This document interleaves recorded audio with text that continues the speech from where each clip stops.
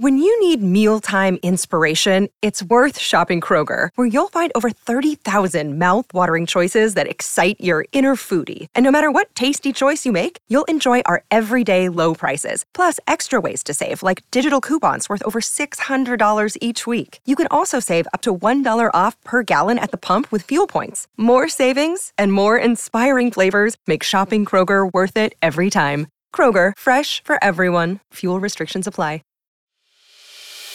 As a longtime foreign correspondent, I've worked in lots of places, but nowhere as important to the world as China. I'm Jane Perlez, former Beijing bureau chief for the New York Times. Join me on my new podcast, Face Off, U.S. versus China, where I'll take you behind the scenes in the tumultuous U.S.-China relationship. Find Face Off wherever you get your podcasts.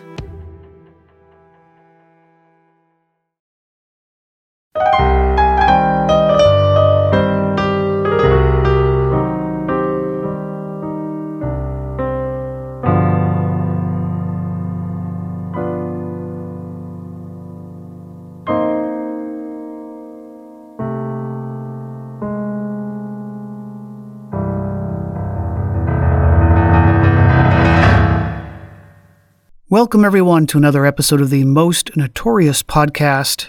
For my American listeners who celebrated, hope you had a wonderful Thanksgiving weekend. So I am very excited to introduce this week's guest, Gerald Posner. He is a New York Times best-selling author. His books include Hitler's Children, Sons and Daughters of Leaders of the Third Reich Talk About Themselves and Their Fathers, and Mengele, The Complete History, and Killing the Dream, James Earl Ray and the Assassination of Martin Luther King. The book he is here to talk about today was a finalist for the 1994 Pulitzer Prize for History. It is called Case Closed, Lee Harvey Oswald and the Assassination of JFK. So great to have you here. Thank you for coming on. Thank you, Eric, very much for having me on. It's great to be with you on the podcast. Yeah. So the JFK assassination has been a topic that I haven't covered on this show before, not because I don't find it interesting, but because it seems a little overwhelming. There have been hundreds and hundreds of books written about it, mostly focused on conspiracy theories. So how did you first decide to enter the fray? And did you have your own theories about the assassination before you began? Or did you go into it not really expecting to reach a conclusion? Yeah, when you say hundreds of books written about it and so many different theories, so what was the delusional behavior that led me to believe I could write a book about it and do something new that hadn't been done almost 30 years after the case? And yeah, I did have a feeling about, I was at law school when the House Select Committee had re-examined the Kennedy assassination in the late 70s, and they concluded that it was likely a conspiracy. I followed it, but I wasn't what you call a conspiracy buff. I didn't know the case inside and out, but it had always been of interest to me. And, I'd come out of law school and practiced law for a few years. So that idea of evidence and what might be there had always intrigued me. And then I went on to sort of do some books. You mentioned some of them, like the biography on the Nazi fugitive Joseph Mengele, and interviews with sons and daughters of Nazi war criminals. And I went to Random House in 1989 and said, I've had this thought in the back of my mind. I'd love to do a book on the Kennedy assassination.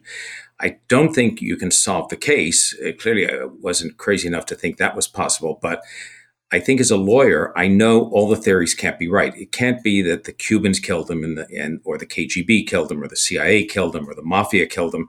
It can't be a front shooter or two shooters from the back, 10 shooters or 3 bullet holes.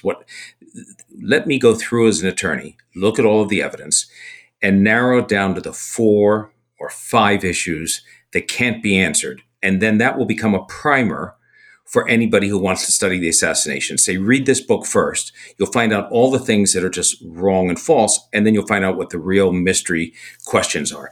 And if you asked me at that time what I thought had happened without studying it, I thought probably the mafia was involved, And that was because of Jack Ruby's murder of Lee Harvey Oswald 2 days after the assassination. It had all the appearance to me of a mob rub-out. So that was my bias going in. And Random House said, no, not interested. No one will really read a book like that. Sorry. And went ahead. And that's when I did the book on sons and daughters of Nazi war criminals, Hitler's Children. Then Oliver Stone did the one good thing, great filmmaker, terrible historian that he ever did for the Kennedy assassination. He did his film JFK in 1990. And I went back in 91 and went back to Random House and said, what about that book on Kennedy? And they said, the assassination has sort of come on the radar for a whole new generation. A book like that's not going to be a big book, but maybe there's an audience for it now. And so that's what I set out to do. It was not to solve the case, case closed as the title is, which I understand is an arrogant title in a case that will never be closed for most people. But the original idea was just sort of to settle it down to a handful of issues. And it was about halfway through that research that I started to think, I think there is an answer to this, and it might just be the simple one of Oswald alone. So important to your case is really understanding Oswald, his childhood, his military service, the time he spent in Russia, his past experiences, and how they shaped him into the person he was when he arrived in Dallas in the fall of 1963. Yeah, I think that, Oswald was a cardboard stick figure in some ways, and certainly was in many of the books that are bestsellers that posit very, very elaborate and Byzantine conspiracies and the death of the president. Oswald just sort of appears as this character who is too foolish to understand or do anything different, or he's a cutout, he's a partial spy. He doesn't know what's happening all around him. And it wasn't until I got into the details of Oswald's life. You're right, this incredibly troubled, childhood. We have an unusual thing with Lee Harvey Oswald. We have somebody accused of assassinating a political leader who had a psychiatrist do an examination on him when he was just a young teen. At 13 years old, he was sent to a youth house for truancy, not going to school, which seems a pretty light offense nowadays by standards. But the psychiatrist who was examined later after the assassination remembered him very well, because he said, the reason I remember him is because he'd been sent to a youth house for a very minor offense, nothing very big, but he stood out because he had this aggressive sociopathic sort of assaultive, quasi-violent personality that I thought needed either further treatment or possibly commitment. That's fairly unusual. It doesn't mean he's going to go on to shoot the president, but you're dealing with an unusual guy in Oswald. And he goes on from this troubled childhood to join the Marines because his brother had, because he thinks it's going to change his life and make it much better. And it's terrible. Some of his fellow Marines think he's gay. They throw him in the shower. They call him Mrs. Oswald. He starts to read Russian language papers in the middle of the Cold War. They call him Oswaldovich. He gets out of the Marines and he defects to the Soviet Union in the heart of the Cold War, thinking the Soviets will say, great, you're a former Marine, you're a hero. And they tell him to go home, and he tries to kill himself. So, and from there, it just keeps going on. But you're right. The background to Oswald really gives an answer to the why of the assassination. And I think you know this very well when you talk to authors and writers who have covered crimes. If you don't have an understanding for the motivation, don't have an understanding for why the murderer may have carried out the acts, it's hard for people to believe it happened. And I think that's one of the great failures in the Warren Commission and other studies of the assassination, is they never really got into who Oswald was. And one last thing, if I can say, Eric, there was something else that changed my mind as I went through. It wasn't just Oswald. It was what you could do with the evidence as a researcher or investigator coming on 30 years after the murder of the president that couldn't be done by the FBI in 1964 when they were doing their work for the Warren Commission. So the Warren Commission had to guess at some of the sequence of the shots, and they got it wrong, it turned out. Now ballistics experts were able to come in nearly 3 decades later and tell you exactly what happened. So instead of the first shot hitting the president, which the Warren Commission thought had happened, that shot misses. And the next 2 shots take place over about 11 and a half seconds, as opposed to the much more compressed 5 seconds that the Warren Commission thought. They also can explain with modern ballistics how the so-called magic bullet happens, and there's no magic to it at all. So science had advanced to a certain degree. There had been questions by conspiracy theorists about whether the x-rays from the president's autopsy and the pictures had been faked. You can answer those questions now with a digital analysis that hadn't been available in 1964. So it was a combination of what could be updated in terms of the physical evidence and the investigation, combined with the understanding of Oswald, that led me to the conclusion that he was the only shooter that day in Dallas on November 22nd. Then the more difficult question is, was he there for himself or was he doing it for a group? Why the captivation with this case? I mean, there have been assassinations of other presidents. Why have so many books been written about this one? Why is it so hotly debated? Why do people want to believe that there was a conspiracy to kill President Kennedy? Well, as to why, I'll answer the last part first and then head back as to why people want to see conspiracy theories. I think that there is a historian, in The Death of a President, William Manchester, said, if you take World War II, for instance, on one side of the equation, you have the Holocaust, 6 million dead Jewish victims, millions killed also as Soviet prisoners, gay, political dissidents, gypsies. On the other side of the equation, you have the Nazis, the Third Reich, the SS. So you sort of have the worst crime and the worst criminals. They match in some ways. In the Kennedy assassination, on one side of the equation, on the scale, you have this young, charismatic president with so much potential for the future. After the gray 1950s and the Eisenhower years, you come to the 60s in Technicolor, and all the promise of Camelot and the potential for what might happen.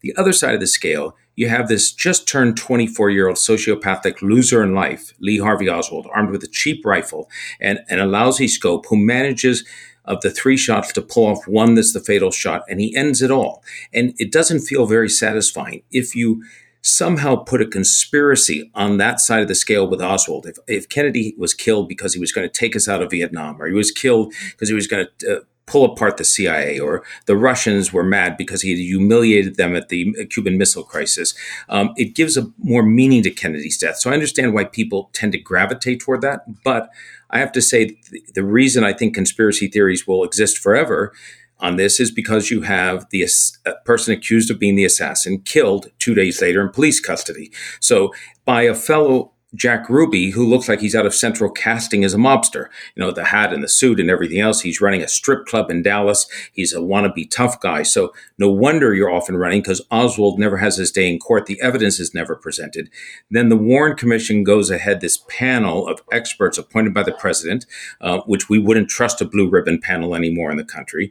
And they come to a conclusion it's Oswald alone. They seal many of the documents, sometimes in respect to the Kennedy family and others who didn't want them out.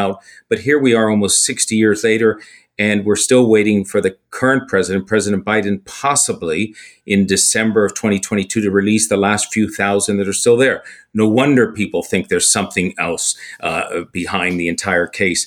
And one last thing is that I think it's the first, today, we are accustomed, if a terrible event takes place, to have dozens of cell phone videos almost immediately. Everybody's got their phones out.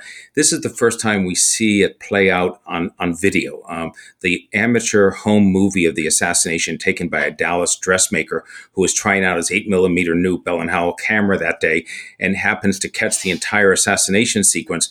No sound, but just the video. Without that, we'd really be left in the dark about what happened. But it was, remember, a rifle shot from a distance, the first time we had seen that in American assassinations. And the assassin, Oswald, gets away in the immediate aftermath of the crime. So now it conjures up all the ideas of, the day of the assassins, the day of the jackal, professional assassins. It's the same mystery that happens with the King assassination, a rifle shot from a distance, and the assassin gets away in the immediate aftermath. So you don't have a situation like you do with Sirhan and Bobby Kennedy, or let's say with John Lennon when Chapman shoots him, or when Reagan is shot by Hinckley, where the person comes up with a revolver, and is tackled at the scene. And even if there are questions about conspiracy, you know who the shooter was. In this case, in the Kennedy case, you didn't know who the shooter was initially. They have to be identified later. And when they're identified as Oswald, people say, I don't think that person was capable of it. Add to all of that what happens in the late 60s, Vietnam, lies from the government, Watergate, Iran-Contra later, people lose faith in government. So I think that the Kennedy assassination holds a fascination because it seems to be the start of the decline of loss of faith in government in many ways as well. Right, yeah. So the first part of your book documents Oswald's life, and it was like a slow burn. The pressure kept building and building. Oswald kept getting more and more unhinged, so angry, so resentful. And someone asks him at one point in his early life, I think, they asked him, who do you like more, boys or girls? And he replied, I just dislike everyone. Yeah, it's very good. And that is almost his attitude throughout. As a matter of fact, he takes it even over to, countries afterwards, in the sense that I mentioned before, he had sort of in the middle of the Cold War gone over in 1959 and had defected to the Soviet Union. They, after he tried to kill himself, they let him stay, but they move him out to this provincial capital in Minsk, and he's stuck there, and he doesn't really like Russia. First, he thinks that's going to be the great panacea for politics. By the time he returns to the United States and he marries a young Russian girl, Marina, he takes as his bride, and they come back to the U.S. They go through this slow process to get repatriated. He sort of says, which country do you dislike? He says a pox on both of them. He doesn't like Russia. He doesn't like the United States. He's choosing the lesser of two evils in coming back to America. And when he does get back to America in 1961, you see somebody who thinks he's smarter than he is. He's certainly not. He has a political philosophy that, at first he's pretty much just a straight socialist leaning to communism, but then he mixes it up a little bit. He's got a little bit of anarchy in there, and he does see himself as a political warrior of sorts. So when he settles back into the U.S., he has trouble holding a job. He's not getting very far, but he commits himself to changing the world by 1963 by assassination. And it's not Jack Kennedy. The person that he's going to try to kill is a retired Army general, Edwin Walker. Most people who know about the Kennedy case have never heard of Edwin Walker. He was going to run for the governorship of Texas. He was a right-wing political activist. And Oswald thought that he was like the next Hitler. So stopping Walker was preventing Walker from becoming a governor who would be this reactionary right-wing fascist governor. And he forms his own little plot to go ahead and kill Walker, gets to outside his house, takes a shot at him in April of 1963, and he thinks he killed Walker. He leaves, but Walker's saved by literally a matter of a couple of inches because the bullet grazes along the edge of a window frame that's hard to see from where Oswald was outside the house, and just deflects enough to miss Walker. Nobody at that time knows that Oswald's the shooter, not even, except for Marina, his wife. And she gets him to move to New Orleans because she's so afraid he's going to shoot at Walker again. And what is Lee Harvey Oswald, this 23-year-old fellow who's defected to the Soviet Union? He's come back to America. He can't get anything going for himself. He's failed in the Walker assassination. He decides the real revolution is in Cuba with Fidel Castro. Forget Khrushchev and Russia. Forget the Americans and Kennedy. And he, in the sweltering heat of New Orleans in the summer of 1963, he forms his own pro-Castro organization, Fair Play for Cuba. He stands outside. They don't have a lot of money. He runs off these pamphlets and he hands them out to people to join his organization. And he gets 0 volunteers. Nobody joins it. It's another failed venture. So by the end of the summer, Oswald decided he's going to go to Cuba. He's leaving the United States entirely. And he convinces Marina to go back to Dallas for a while. She stays with a friend of theirs that they know. And when the White House announces on September 25th that Jack Kennedy is going to take a trip to Dallas, this political trip in Texas, the coming November, Oswald's on a 24-hour overnight bus ride down to Mexico City. And in Mexico City, he spends a couple of weeks going to the Cuban and Soviet embassies trying to get a visa to go to Cuba, and they turn him down. Goes to the Soviet embassy twice. They cable the KGB about him because he speaks rudimentary Russian. The KGB cables back and says, essentially, he's a nut. Get rid of him.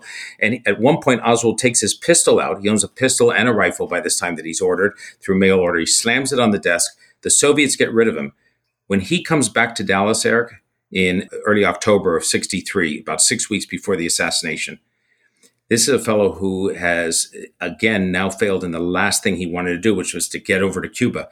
He has trouble getting a job. He finally gets one at this book depository. And the Oswald that I came to understand literally was somebody who Jack Kennedy was a gift on a silver platter, meaning that when he opens the newspaper a couple of days before Kennedy's motorcade goes in front of the place that he has a job, and he reads and sees that the motorcade will be going right in front of where he works. This is a man who thought he'd enter the history books by killing Edwin Walker, this retired Army general. And he suddenly has a chance to throw a cog into the machinery of government at the very highest level, Kennedy himself. The Oswald that I came to understand could have been in the 6th floor of a building in downtown Moscow shooting at Nikita Khrushchev. It wasn't so much hatred about Kennedy as it was about the system, and he was going to change history. And in some ways, he obviously did. Unfortunately, here we are talking about him all these decades later. He managed to pull it off. It was the one thing in his life he was successful about, and that's unfortunate because it was the worst thing in his life he was ever successful about. We will be right back. Save big money on everything for your next project at Menards. Spring is here, making it the perfect time for outdoor projects. Suncast storage sheds are an excellent solution for protecting outdoor lawn and gardening tools. They're easy to assemble, and the all-weather construction provides water resistance and UV protection. Save big on Suncast storage sheds. View our selection of Suncast products today in store and on Menards.com. Save big money at Menards.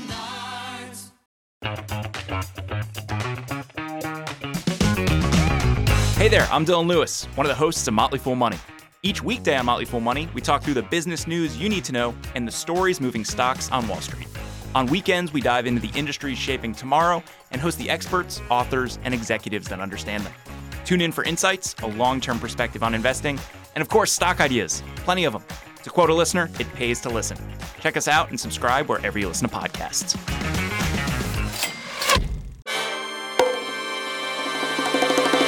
Welcome to From Beneath the Hollywood Sign. If you love old movies, Hollywood history, or the golden age of filmmaking, you've come to the right place. This is the podcast that talks about amazing stories of Tinseltown from another era and fascinating conversations with writer-producer Steve Cubine and actress-writer Nan McNamara. One particular argument, he ended up dislocating Ava's jaw.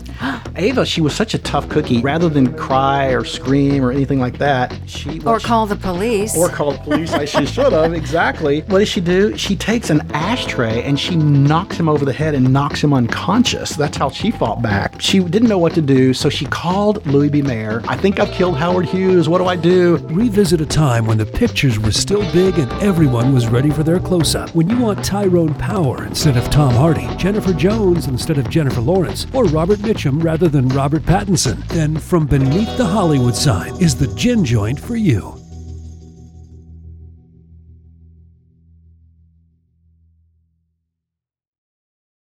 And we have returned. Right, yeah, I wanted to ask you about that because it's always been a little confusing to me. So Oswald is a proponent of communism. He tries to shoot Walker, a right-wing activist, and then he suddenly shifts to Kennedy, who is quite a bit left politically to Walker. What prompts him to focus his sights on Kennedy if his motivations are political? That's something that I've always... No, you're right. And I think that some of it was Castro motivated. He had been focusing for nearly 6 months on Cuba. He knew that after the Bay of Pigs that the Americans were certainly trying to destabilize and overthrow Castro. He didn't know about the secret plots. You know, people say that the CIA and the mafia were in a partnership to kill a head of state in the early 1960s. Turns out that's true. It wasn't JFK, it was Castro. They tried 6 or 7 different times. They failed every time. They couldn't get the exploding pen to him. They couldn't get the scuba suit filled with poison to him. They didn't even wound him. But, you know, they were out after him. And I think that for Oswald, Kennedy represented the system in America that he had come to detest, this system of capitalism, just as Khrushchev represented for him the corruption of of communism, that the Russian state had ruined communism. So Castro was the real deal. And I don't think for a second, it's hard for some people, without understanding Oswald, to appreciate how happenstance a political assassination could be of somebody who's the president of the United States. And what I mean by that is that you would think that if you're out to kill the president, it was a long-term obsession. It was something that you lived with day in and day out. Like Sirhan wrote in his notebooks, for weeks and weeks, Bobby Kennedy must die, Bobby Kennedy must die. He was furious with him over the approval of jets for Israel in the war. That's a different issue. Here, you have somebody that might have been ambivalent in some ways, but it was a strike against the system. And it wasn't a suicide mission. What I mean by that is he brought his rifle into the book depository where he worked, the place in which the motorcade would pass that day, in a brown paper bag wrapped. And he told the person who drove him to work that day, because Oswald didn't have a driver's license, he was learning to drive. He told him it was curtain rods. The place where he was living was a rooming house, and there were no curtains in his room. There were nothing to replace, but he said there were curtain rods. That rifle that he brought in, he wasn't going to take it out and try to kill the president if there were people on the floor that he was trying to set up on who were his coworkers. They all left for lunch 30 minutes before. None of them came back. He didn't know. He had never been to a presidential motorcade before. He had no idea what Secret Service protection would be. For all he knew, they might have Secret Service agents in the building, or might have them on another tall building like the Dow Tex next door looking over. He wasn't going to be there to be arrested and or killed. So he would have taken the rifle home. We will never know in American politics or in European politics or wherever else how many times somebody disgruntled or troubled went to a political rally and wanted to try to take a shot at a political leader and then never got the opportunity and ended up just going back home, and that was the end of it. Bobby Kennedy, remember, was going to leave through the front of the Ambassador Hotel after he won the primary, but he was so tired and was so late, he decided at the last moment to go back through the back way, which was through the kitchen. That's where Sirhan was. If he had left through the front, he would have missed him. That happenstance. George Wallace, when he was shot, Brenner couldn't quite get to the front to shoot Wallace, but Wallace came back to hug a baby and moved right toward Brenner, who then was able to get the shot off.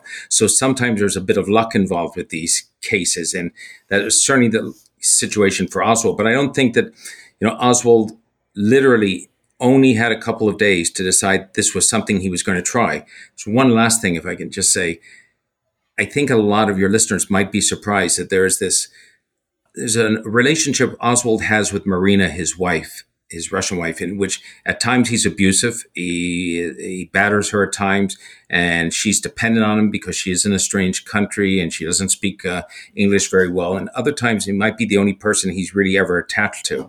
That he has to go to visit her the night before the assassination because he needs to pick up the gun, which is being stored the rifle is being stored in a garage at the house where Marina is staying. And he says to Marina, because they're separated at this time, he says, please come back, move in with me. I've saved up enough money. I'll buy you a washer, and dryer. I'll buy you that. You can have it now. Please come back. And she rebuffs him. She's really tough that night. She says, no, I'm not going to do it yet. I'm not doing it. Was he serious? If she had said yes, would he have not tried to kill Kennedy the next day?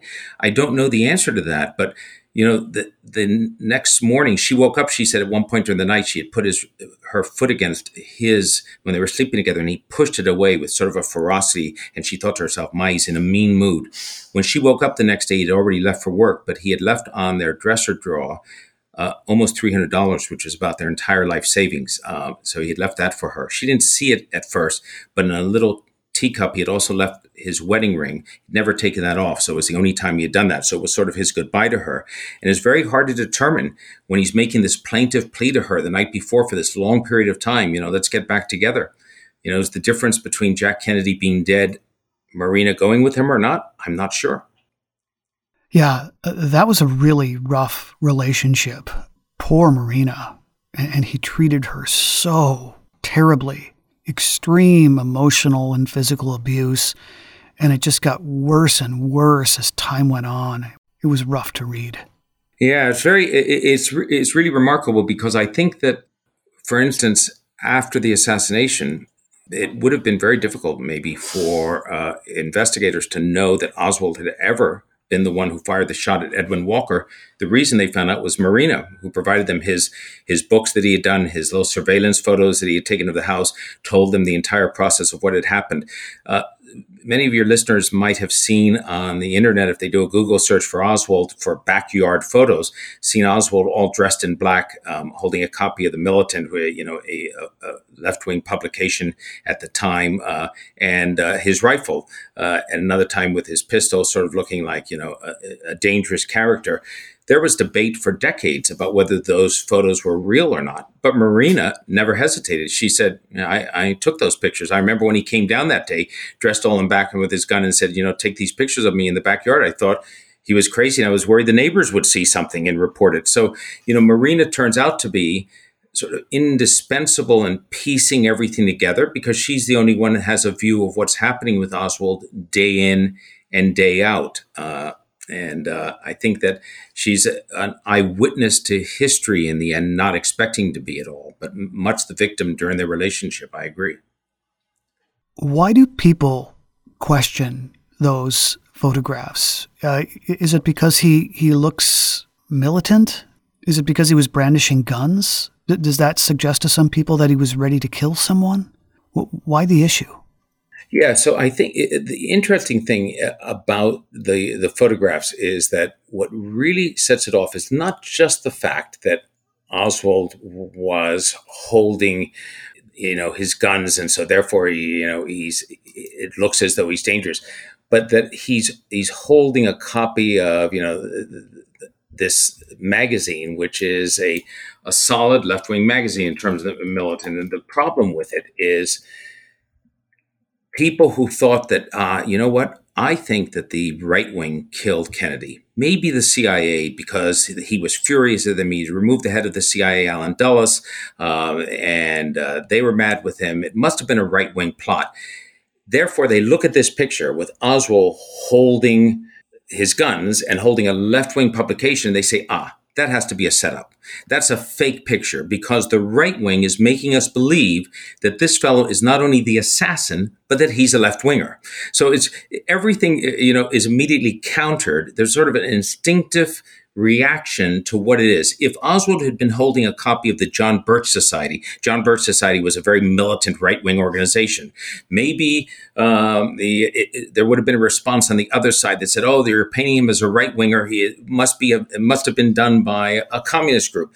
It's so remarkable that it's really the publication more than anything else that makes people say, "I don't think he would have. This wasn't the real person. Somehow this is fake." Now, the tests have been run on those pictures from hundreds and hundreds of times. The latest technology that had been used on them in 1992 and 1993, when I was just finishing the work on the book, again concluded, as had the House Select Committee when they examined in the late 70s, no evidence whatsoever of fakery. You can't find anything. When I went back to some of the skeptics of those pictures, and I said, look, the pictures themselves appear to be real. They still had questions. They said, no, we don't believe it. The shadows aren't right. It doesn't look correct. And then I would say, but Marina said she took them. Why would Marina lie about them? And they said, well, because in the immediate aftermath of the assassination, she was worried about being deported or jailed. Maybe she would be charged as an accomplice. All right. I said, fine. So let's say that she was afraid at first and she said she took the pictures. But now she's an American citizen. She's living here for, that time it was 30 years, now nearly 60 years. Why wouldn't she today say the difference? And they say because she has said it for so long, she believes it to be true. Now, let me tell you, Eric, if you get to that point where the best argument you have is that the witness who says that they did something really is lying, but they don't know they're lying because they said the lie for so long, they now believe it. Let me tell you, I'm looking for better evidence than that. Yeah. I want to ask you about the rifle and his ability to use it effectively. Those have both been questioned. People argue that his rifle was garbage and that he was a terrible shot. Yeah, I think that, there's two things with Oswald that's sort of interesting, is that when he gets into the Marines, so this is early on, so I understand this. He goes in 56. On the range, he shot, I think it was 212. That's 2 points over the score required for a sharpshooter. That's the second highest in the Marine Corps. That means he could hit a standing position, a 10-inch bullseye, from a minimum of 200 yards 8 times out of 10. When he got out of the Marines 3 years later, his motivation was really low. He was disgusted with the Marines, and he, hadn't practiced. He went on. He still hit 191, enough to qualify as a marksman. Now, that being said, it doesn't mean he could pull off the assassination 3 years later, or almost 4 years later. And the questions about the gun, look, it's a good killing machine. It's an Italian World War II Carcano that shoots a 6.5 millimeter, 160 grain, fully jacketed bullet. That bullet is enough to kill anybody, but it's not a great gun. Certainly not a high speed, new cutting edge Remington. It's not the latest and greatest. But the one thing that is, I think, can't be argued, even if somebody wants to say that there were multiple assassins that day at Dealey Plaza, is that the only bullets that hit the president and the governor of Texas that day are tied ballistically to that gun, to the exclusion of any other gun in the world, which means that even if you had a world-class assassin using the gun, that was the gun they used. You want to say the gun, and I don't say you, but if somebody wants to say the gun is junky, it's not a great gun, it's not good, it's a bolt-action gun, understood. But whoever killed the president that day, take out Oswald for a second, use Oswald's gun. So that means that you then have to ask the question, did Oswald use the gun that day? And Marina recounts, how many times, and when they would be sitting in New Orleans, he would sit outside the small apartment they had, just doing what I call dry runs, operating the bolt to make sure he operated it, fast and quick. And when they say he's not a great shot, I say, well, he was good enough for that day. 3 shots, and one of them missed entirely. The first shot, which is at the sharpest angle, likely sort of deflected by a tree, which blocks most of his view. It goes about 400 yards out from the depository, nicks a curbstone, and wounds a bystander, James Tague. The second shot is the so-called magic bullet. It's the bullet that wounds Kennedy, doesn't hit any bone, it's non-fatal, and then wounds Connally sitting in front of Kennedy. If that's the last shot, Kennedy lives, no assassination. And the third shot is the one that Oswald has the longest time to prepare for. So after the first shot, he misses. He's got 3.5 seconds to operate the bolt, aim again through his cheap 4-power scope, and take the second shot. He hits Kennedy in the high right rear section near the neck, but it goes right out the front of the neck, no bone hit. Then he has a full 5 to 5.5 seconds, operates the bolt, aims again.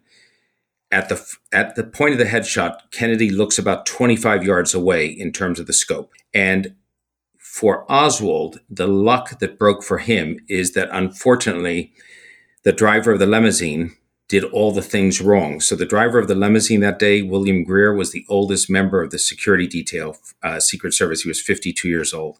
He told the Warren Commission, I heard the first shot. I knew it was a rifle. I knew it was a gunshot. I looked around to look at the president. And I saw the second shot and saw him hit. And then I turned back around and I hit the gas and I was accelerating out of Dealey Plaza when the third shot was hit. I heard this terrible sound in the back. Now, that's just not true. The reason we know it's not is the film. The film doesn't lie. It's better than eyewitness recollections. And the film shows that Greer, the driver, actually looked around to look at the president after the second shot. He slows the car down, which is only moving 10 to 12 miles an hour. It's now moving at 5 to 7 miles an hour. It's not taking any evasive action. Kennedy is sitting up because he's wrapped in a back brace. We forget about that. His head's a little bit to the left. Oswald gets the straight on shot without any evasive movement and still almost misses. He catches Kennedy in the high right rear portion of the skull. 1.5 inches higher, he would have missed. Kennedy would be alive. We now know with Reagan, when he was shot by Hinckley, if the shot had been just 1 inch over to the left, Reagan would have been dead. And sometimes that literally is the difference between a successful assassination or one that isn't. And so with Oswald, when people say, hey, not a great rifle, I always say, well, that's the rifle used. Then they say, Oswald, how do we know he was really as good a shot as he was in the Marines? Well, 3 shots, only one really works for him. He was good enough that day.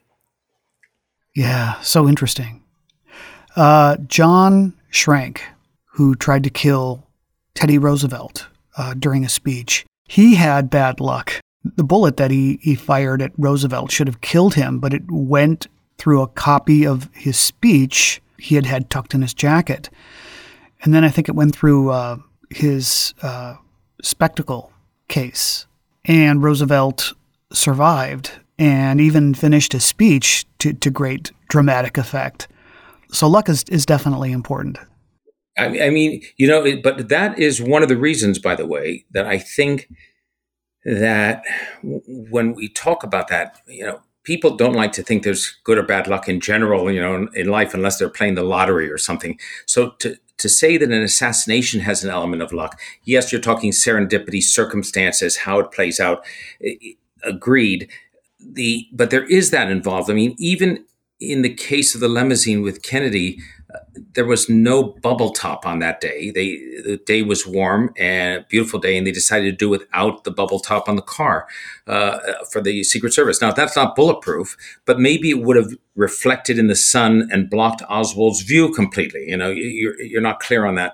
There are so many things that you sort of play through in your head about what could have been done.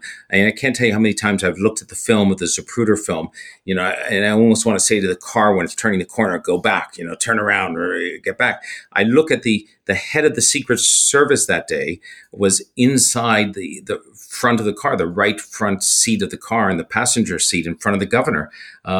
And you don't see him jumping over the governor and onto the president. His first reaction isn't to jump on. He's sort of reacting slowly. There is one Secret Service agent, Clint Hill, who jumps on at the back of the car after the third shot. He's actually the agent assigned to Mrs. Kennedy.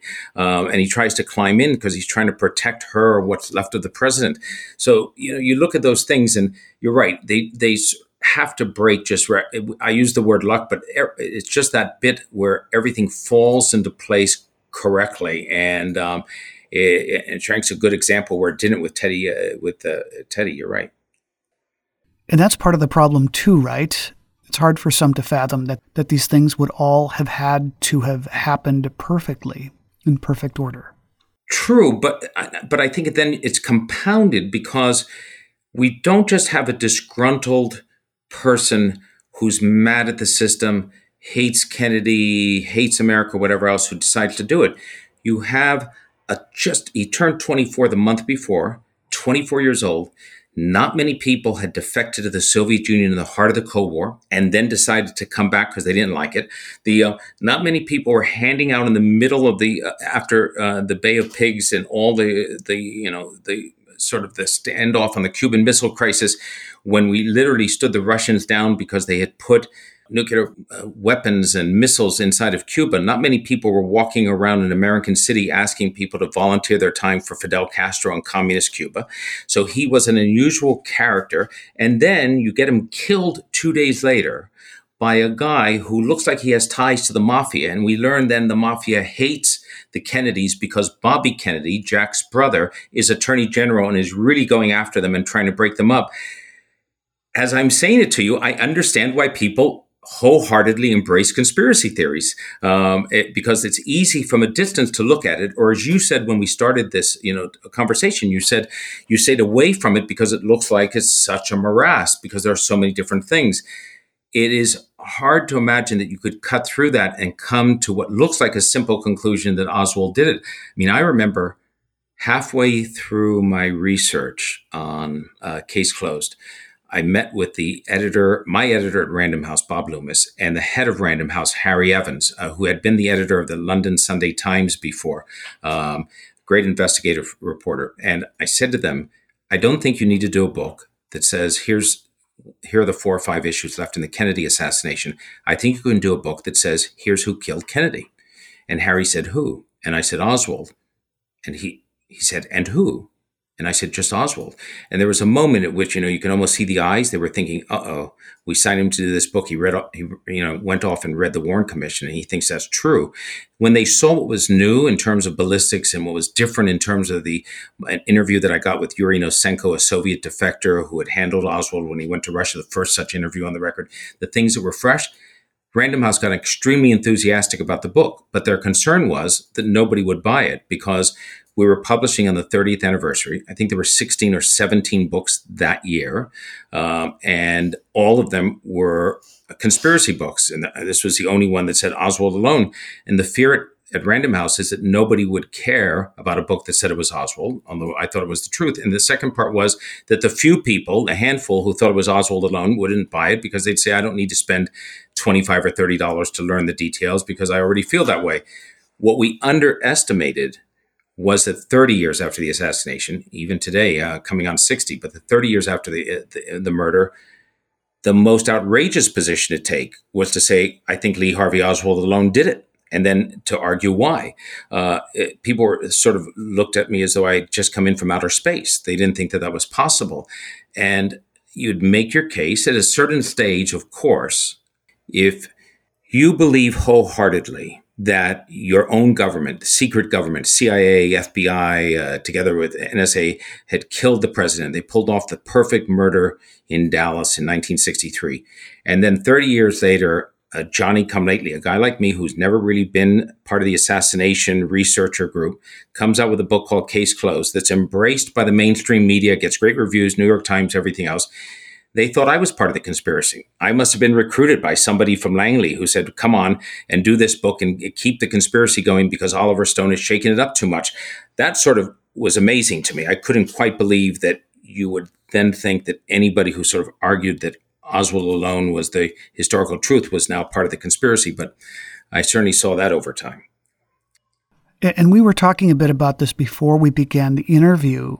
You brought up that just because you don't believe that Oswald was part of a conspiracy to kill Kennedy, it doesn't mean that there weren't people at the time plotting to kill the president, right?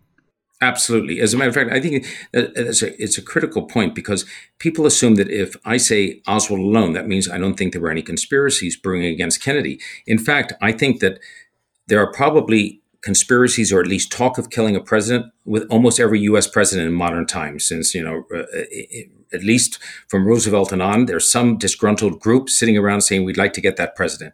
If a president was killed today, if it had been Obama or Trump or Biden, and we knew who the assassin was, then the question is there a group behind it? Are anti-abortion people? Is it Islamist terrorists? Is it a group of pro-Russian activists? Who is it? So I think that with the Kennedys, if you came to me, let's say, Eric, with a tape recording, you said, I just found this. We've uncovered it. It's a group of mobsters sitting in New Orleans in the summer of 63 before the president was killed. It's Carlos Marcello in Louisiana, and it's Santo Traficante in Miami. And they're saying, let's get that no good SOB president.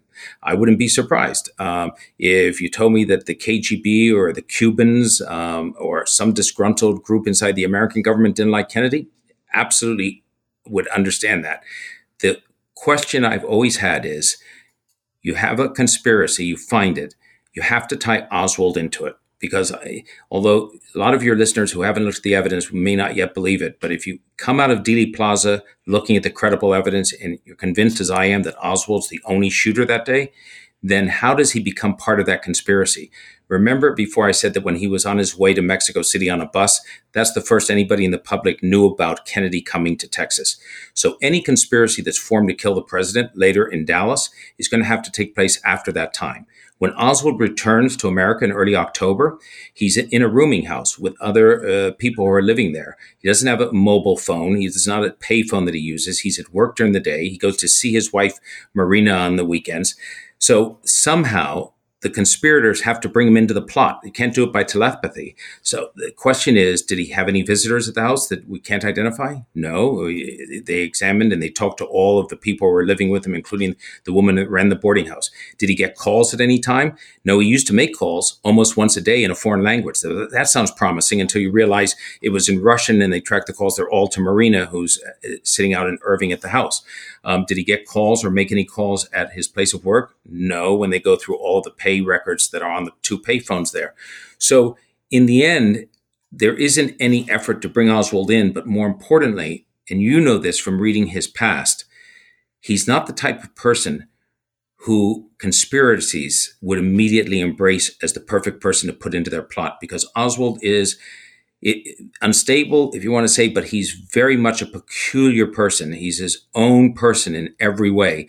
So if you think you're going to rely on Oswald to be the center point, the shooter in a conspiracy, boy, I'll tell you, I just can't imagine a group doing that. Back in just a moment. The storm broke in Chattanooga one night in 1906 when a young woman was the victim of a violent crime. From that moment, the city knew no peace for 4 furious years. At the center of the storm was the notorious inmate Dave Edwards, who was awaiting trial on murder charges. After a high-profile case threatened to go cold, the desperate county sheriff did the unthinkable by freeing Dave Edwards from jail and deputizing him to track down the fugitive. Grievous Deeds, 4 Years of Fury in Chattanooga, Tennessee, written by Kimberly Tilley, narrated by Samuel Burst, is the most amazing true crime story you've never heard. Listen to Grievous Deeds, the audiobook, available on Audible, iTunes, and Amazon.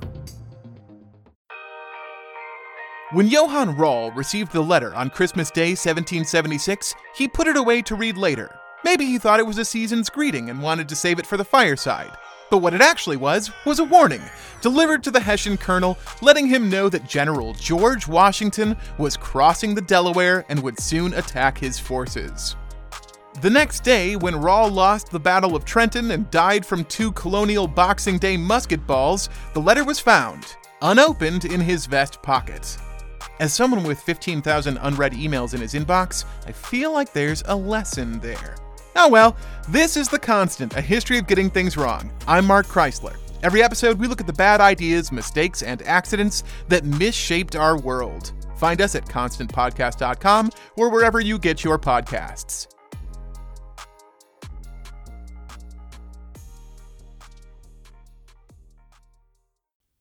Hi, I'm Matt Albers, host of the Pirate History Podcast.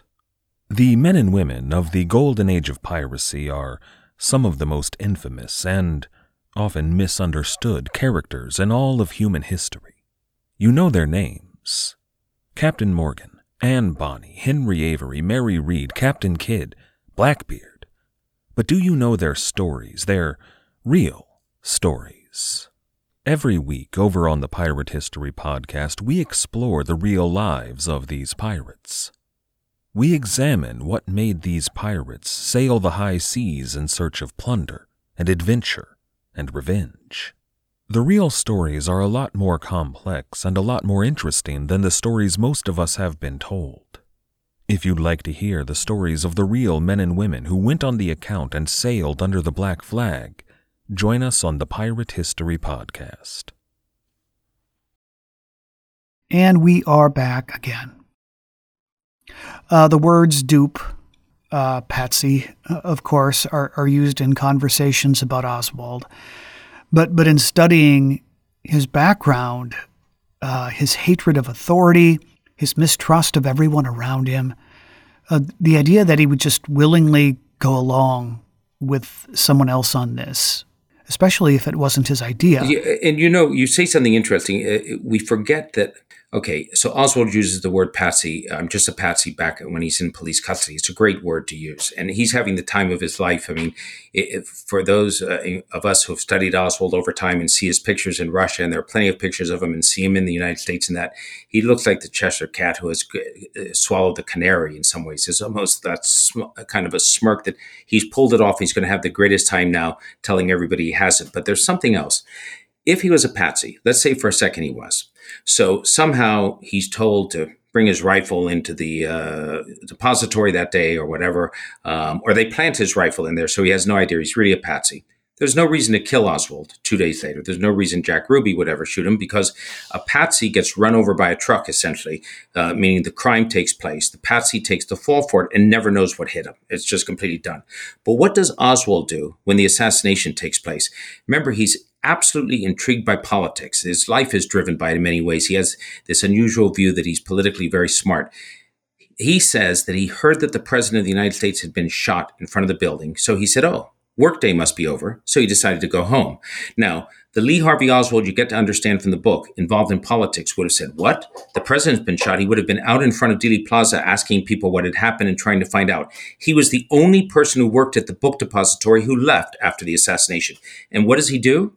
He goes home to his boarding house, takes out his pistol, and then on the way to where we don't know he's going, because he obviously had some route to get out of Dallas on his road to escape, he runs into a Dallas policeman, J.D. Tippit, who has received an all-points bulletin based on an eyewitness account of Oswald doing the shooting from the 6th floor from a construction worker, Brenner, who supplies it to the police, a generic description of mid-20s, brownish hair, 5'10".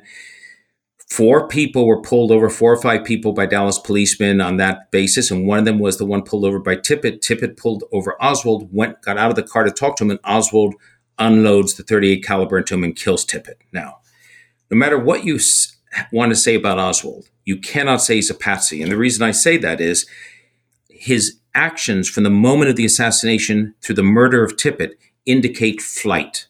It indicates some role of involvement. So if people who think Oswald's innocent, they think he just brought the gun in or he just did X, Y, or Z, there's no question that Oswald's involved in the murder of the president or in the plot to kill the president, because everything he does after the president's death speaks of him running away and trying to get away, especially the murder of the policeman. I want to ask you about the grassy knoll. Tell us your take on that. Why are some people preoccupied with the grassy knoll and believe that it is a significant part of a larger conspiracy? Yeah, I think that, the grassy knoll is the area to the right of where the fatal headshot took place. It's an area where Abraham Zapruder was right to the left of the grassy knoll. It's a little area that slopes up in front of the street along Elm Street. And some people say, we think the shooter was ideally placed behind the picket fence on the grassy knoll. Now, that's where some people initially rushed toward the grassy knoll. It's unusual normally if there's a shot or somebody shooting for people to rush, unless you're a first responder, to rush toward the shooter. But people did rush to the grassy knoll, not because they thought there was a shot there, but people were scattered everywhere on that. And the ear witnesses, by the way, the majority of ear witnesses, there's sort of an echo chamber in Dealey Plaza. The majority thought that these shots came from behind the president, from behind the motorcade, the Texas School Book Depository, the Dow Tex. Some thought it came from multiple locations. A small group thought that it came from the area of the grassy knoll. But the grassy knoll became the center point for conspiracy theories over time. And the main reason was that although still frames of the Zapruder film had been published in Life magazine, Time Life had bought the rights to the film from Abraham Zapruder immediately after the assassination. It is hard to believe that in a day and age when we expect things to be on YouTube that night, if something has happened, or on Twitter immediately with videos, that the American public did not see the Zapruder film in its entirety until 1975, when Geraldo Rivera had it on America Tonight, this overnight program. And when you first see the Zapruder film, I had the same reaction. You see the headshot, and Kennedy moves violently back to the left. He moves backwards and to the left, and it looks as though there's this massive wound on the front right of his head. It appears to be that he's shot from that front. He's hit from the front right. He moves back to the left. I've seen 100 cowboy movies over time, or action films. Every time somebody's shot, they fall backwards, right, away from the bullet. That's how it looks. So people said, oh my God, they've been hiding the Zapruder film for all these years from us. They didn't let us see it. And that's because the headshot's clearly from the front. Now, notwithstanding that film, it turns out that the x-rays of the autopsy and the photographs from the autopsy show that the bullet that hit the president came in the right rear portion of the skull. And what happens on that film frame is that, there's no way to describe this without being somewhat graphic, I'm sorry, but the right front of the president's head blows out as the bullet exits his head, literally like 20 to 30% of the brain. It floats up in this pink mist as you stop the film frame by frame. And the force of that forces the president in the opposite direction, which is exactly where he goes, back into the left. So the eye in a fast film makes it look as though, it must be some shooter up there. And yet, in the end, you realize how the president was shot. There's one other thing on that, Eric. We now know from the ballistics that have been examined of both the fragments from Kennedy's headshot and the bullet that had hit Kennedy before, that they're tied to Oswald's gun to the exclusion of any other gun in the world. So that would mean that if there was a grassy knoll shooter, somebody was up there and fired a shot and got away and nobody was able to identify them, they missed everyone. Supposedly Oswald's in the back shooting. You've got a plot to kill the president and conspiracy, so you can't trust Oswald to hit him because you figure he's not a very good shot. He's got a lousy rifle. So let's put a world-class assassin up on the grassy knoll. They can take the president out with one good shot. And that shooter misses the president, misses Mrs. Kennedy, misses the governor, misses Nellie Conley, misses the driver, the Secret Service agent, misses all the people standing on the other side of the roadway as the motorcade is passing. I mean, I always say the real magic bullet in Dealey Plaza is the one supposedly fired from the grassy knoll that doesn't hit anybody. I want to go back for just a moment and ask you about Yuri Nosenko. You were actually able to interview him for your book, and he had a really interesting story to tell. And there were people who believed that Oswald was a Soviet agent, but that was more of an early theory, right? That the Soviet Union was behind this. And it's changed over time to, the FBI, the CIA, the mob, Cuba. But early on, it was believed that the Soviets were the ones who were in cahoots with Oswald to kill President Kennedy. That's right. Early on, people thought, okay, he's got a Russian wife. He was in Russia. The KGB might have turned him and sent him back here. But the one thing for sure is that the KGB would be smart enough that if they sent Oswald back to America, the last thing he would be doing would be holding a left-wing organization's pamphlet when he was taking pictures in the backyard holding a rifle. He'd be holding instead the Republican Party, the John Birch Society, or somebody else, right, to say he was a true blue right-wing American, always casting himself on the opposite side of it. He wouldn't be handing out leaflets in support of Castro because he'd want to draw as much distance as he could from his sort of, communist mission in that sense. So it was interesting to talk to Nosenko. Nosenko was the KGB agent who handled Oswald's file by chance when he first defected to Russia. He's the one, it's the second time Oswald had a psychiatrist after he tried the suicide that we know of. And the Russians concluded that he was unstable at that time. Nosenko was so interesting because he had defected to the United States a few years after the assassination, and the James Jesus Angleton, who was head of counterintelligence in the CIA, thought that Nosenko was a fake defector, thought the Russians were planting him here, not just for Kennedy, but for a whole host of other things. So Nosenko was locked up, sort of tortured for a period of 5 or 6 years, hard interrogation, as the CIA would call it, here in America. And then finally, the CIA decided, okay, Angleton's wrong. He is a real defector. And they gave him a new identity, had his wife here, and they moved him out in America, and it was sort of like witness protection. I had written a letter to the CIA public affairs officer in 1991 or 92. I think it was 92. I'd have to look, but saying, by the way, could you please pass this letter on to Yuri Nosenko? And it's an open letter. They could see it, saying, I wanted to interview you for a reexamination of the case I was doing, etc. They came back to me a few months later and said, Nosenko is willing to do it.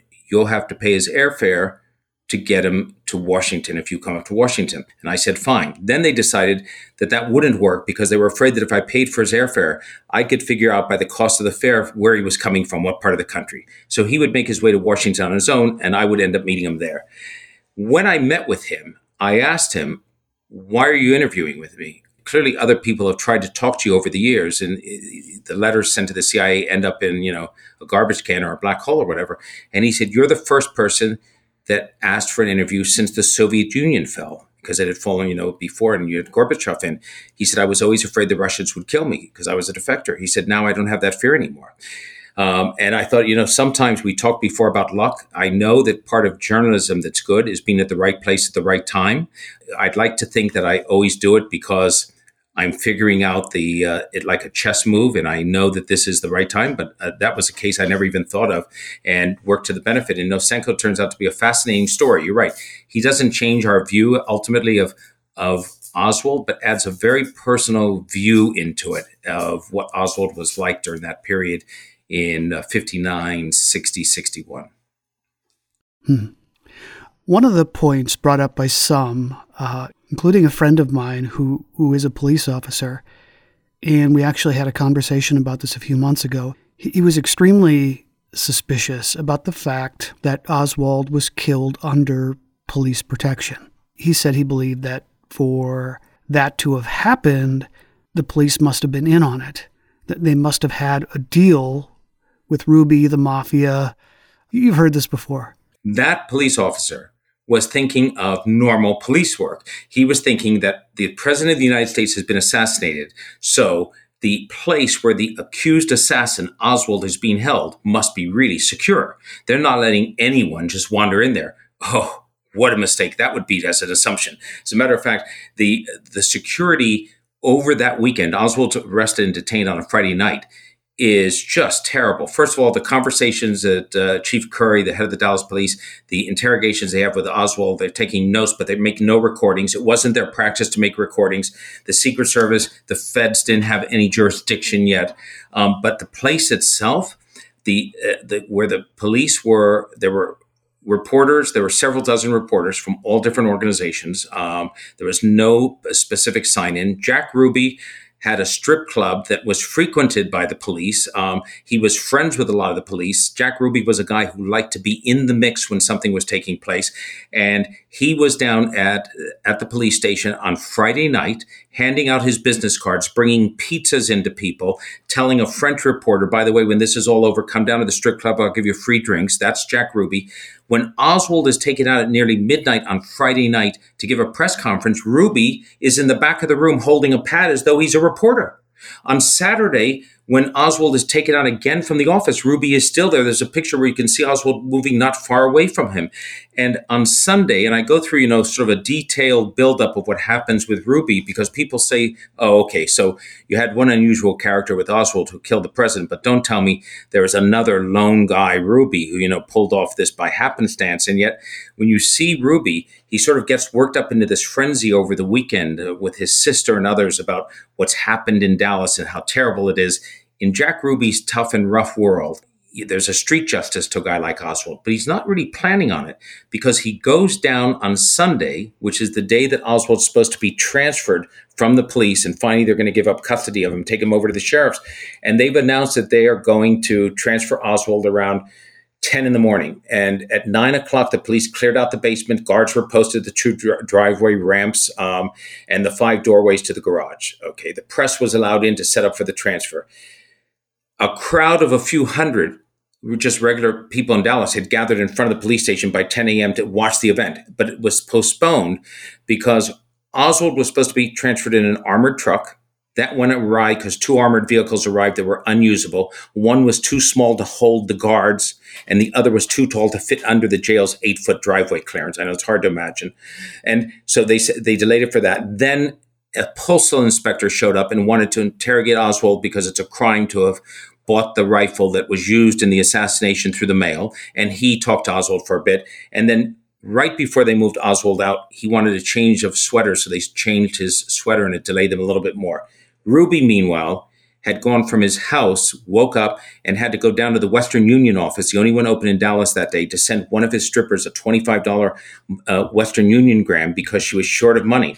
And he went in, he parked across the street from the Western Union station. It's only a block from police headquarters. He stood in line, the Western Union office. He was in no rush, according to the people there. He sent out the MoneyGram. It was stamped at 11:17. He walks out from the Western Union office. He's about 200 steps away from the entrance to the police station, walks down the street. The police officer who was guarding that entrance moves away, getting ready for the car to come up. And Ruby walks down the ramp and literally arrives at the bottom of the basement as Oswald's coming out. And the Jack Ruby that's worked himself up into a form of street justice literally takes out his pistol, breaks through that part of the crowd, and shoots Oswald with one shot that turns out to be fatal. And sort of like it's like a bad movie line, you shot my president, you rat type of thing. When he's tackled Ruby, he says to the cops, he's yelling, it's Jack, you know me, you know me. So he thought there was a crime, Eric, in Dallas at that time called murder without malice. It's like unintentional. It's hard to explain. It's not even like a manslaughter charge. And the most you could do is 5 years. Ruby thought that if he got guilty at all, it would be murder without malice because the crowd and the jury would be for him. He had no idea how much people hated what he did. But people in the moment, just regular people, had hated Oswald so much during his brief period of captivity that they were thrilled that Oswald had been killed. Yeah, it's so interesting you say that because it's hard to believe. Now we look back on it and we're just horrified at Ruby having ruined for history the chance of what would happen. But at that time, the few hundred people that had gathered in front of the waiting for Oswald to be transferred, and there was a local CBS camera crew that was filming outside. And when the news spreads onto the street that Oswald had been shot, they didn't know that he was fatally shot or just that he'd been shot. The crowd breaks spontaneously into sort of like cheers and applause. It's really a chilling moment because there was such anger at that moment toward the person that the public thought was the assassin. We weren't yet at conspiracy levels. There was no trial, nothing else. That Ruby's gamble that it might work for him, you could almost understand how that could be the case. Right. So for conspiracy theorists, there has always been a cloud of mystery, right, surrounding Ruby's death. Could you address that? Yeah, so, Jack Ruby is one of the most talkative guys around. He would essentially give an interview to anyone. So there's always the question of, okay, what about Ruby and when did he actually end up dying? So Ruby was, diagnosed initially. He thought he had a stomach problem. And he went to Parkland Hospital, the same place where the president had been given. And they thought it was a stomach problem. And then they realized it was actually cancer that he had. And he had cancer in his liver, his lungs. I think he might have even at that point gone to his brain.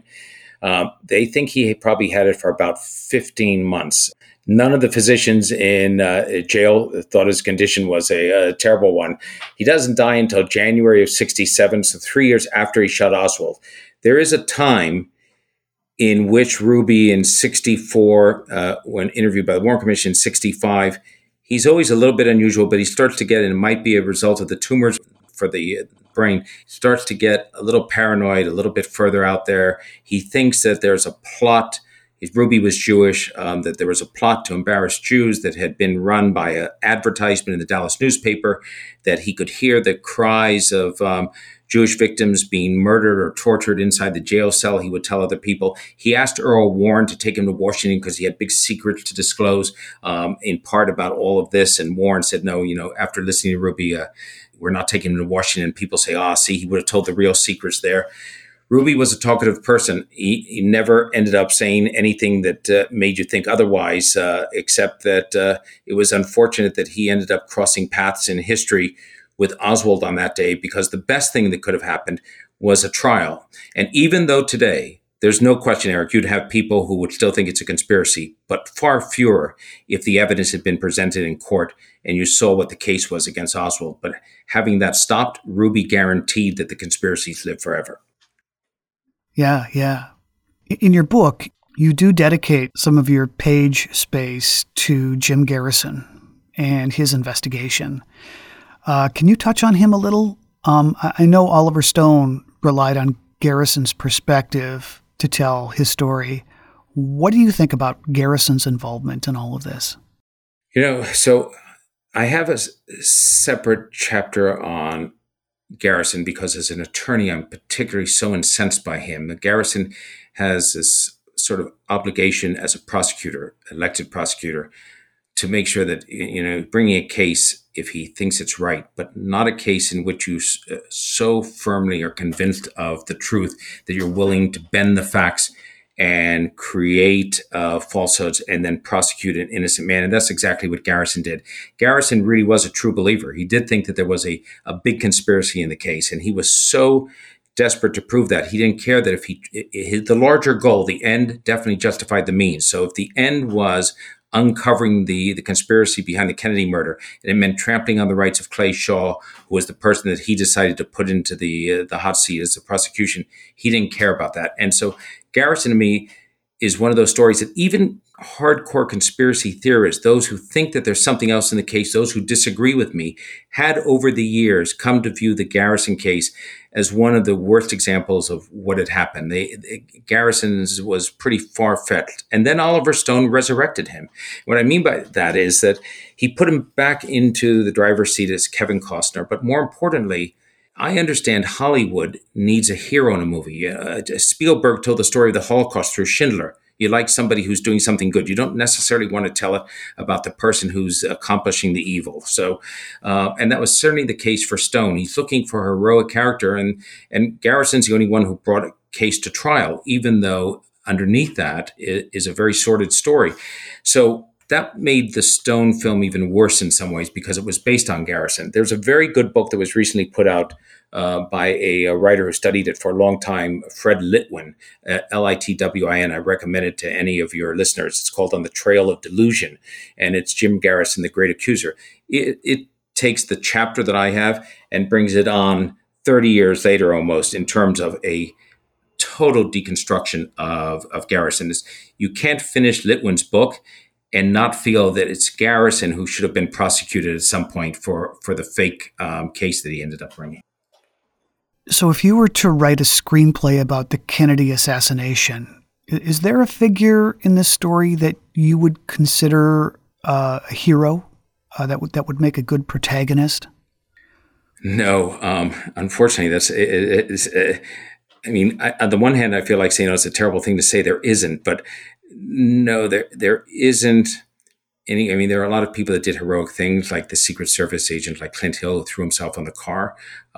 There's Earl Warren, the Chief Justice of the Supreme Court, who didn't want to be on the commission to look into his death, and Lyndon Johnson sort of, said you have to. Otherwise the country's going to end up at war with the Soviet Union, and he did his duty even though he didn't want to. There's Bobby Kennedy afterwards, doing his own investigation to see whether the mob was involved and concluding there wasn't. There are people doing the right thing, but there isn't as though there's an unsung hero here. There's nobody who changed that trajectory of what was this destiny, if you want to call it that. And I don't use destiny as something that's preset, but as what played out of Oswald and Kennedy and then Ruby, unfortunately. Speaking of Lyndon Johnson, we haven't really talked about him here, but there are some who believe that there was no one who had more to gain from President Kennedy's assassination than the vice president. What do you say to that? Well, so the question is, in a murder case, as an investigator, one of the first things you ask yourself is who has the most to gain, right? Is there a life insurance policy on the husband who was just killed? Who has the most to gain? Who has the most to gain in any presidential assassination?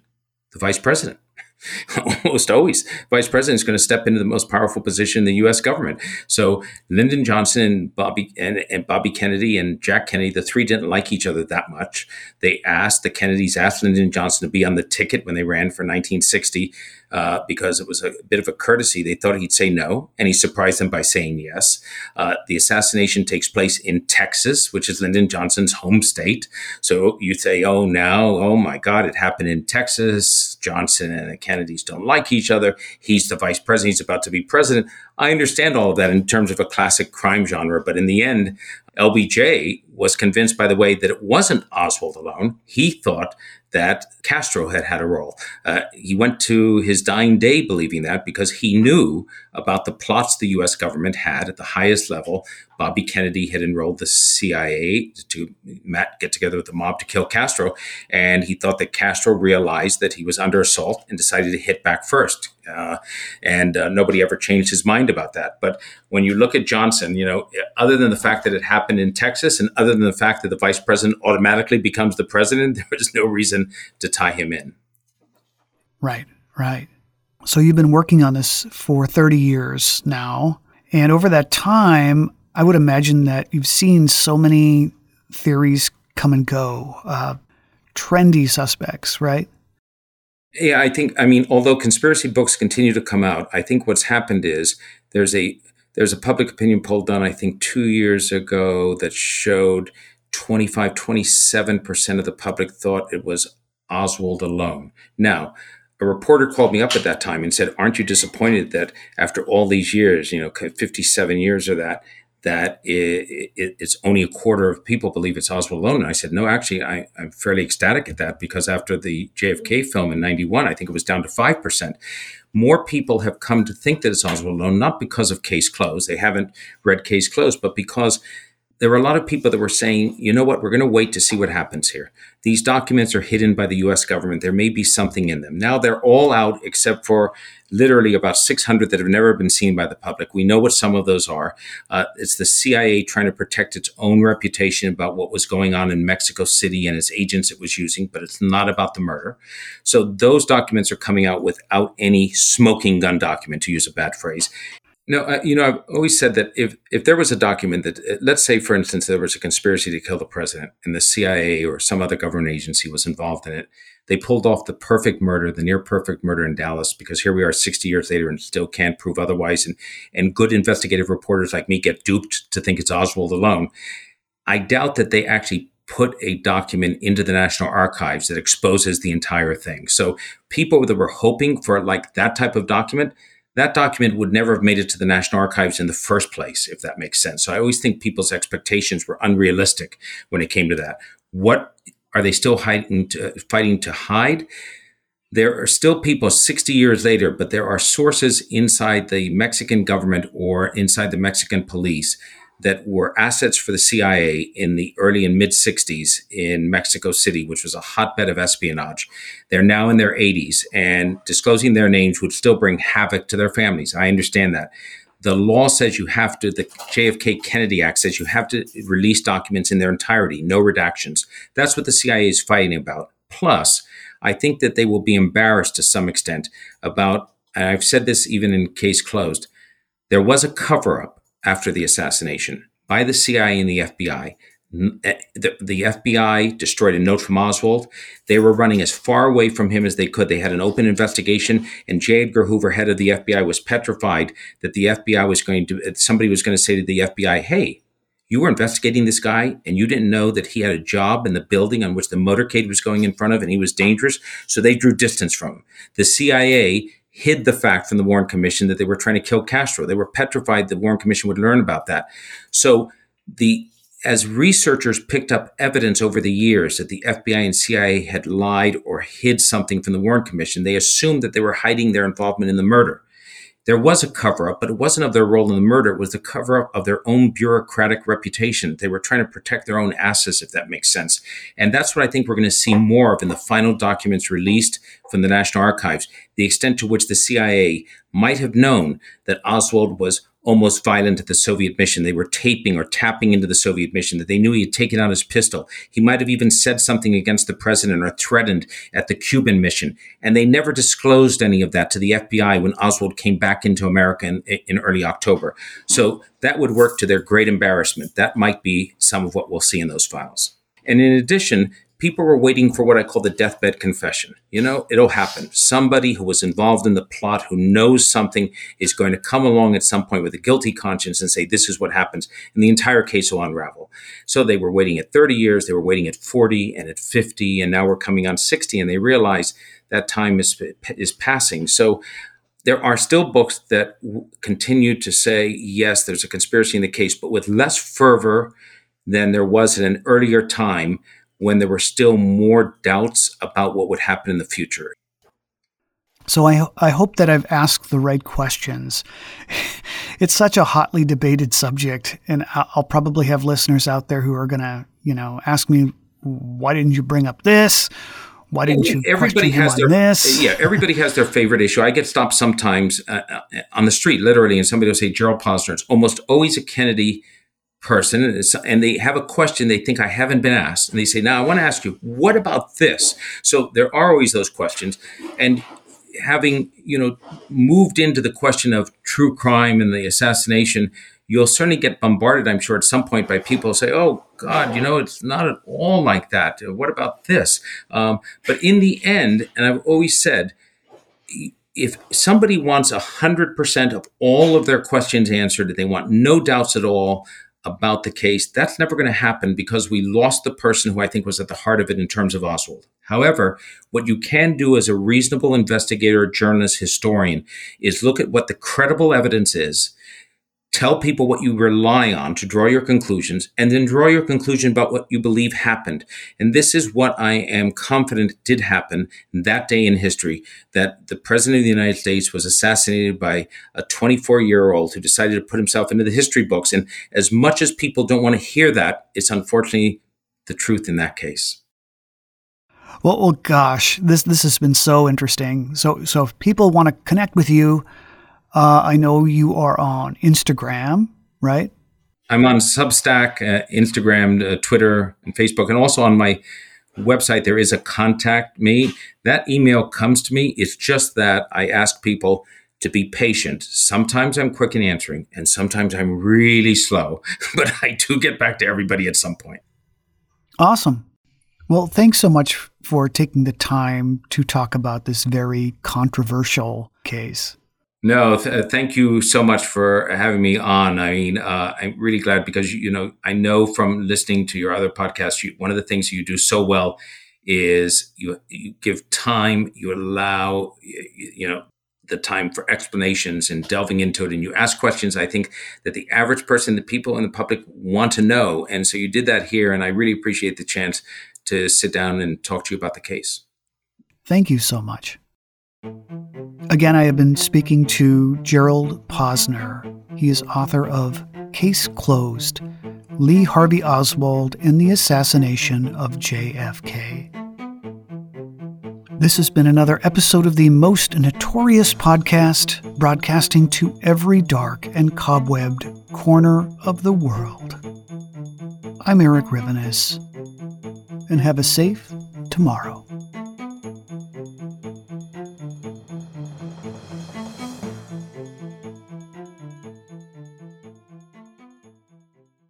Save big money on everything for your next project at Menards. Spring is here, making it the perfect time for outdoor projects. Suncast storage sheds are an excellent solution for protecting outdoor lawn and gardening tools. They're easy to assemble, and the all-weather construction provides water resistance and UV protection. Save big on Suncast storage sheds. View our selection of Suncast products today in store and on Menards.com.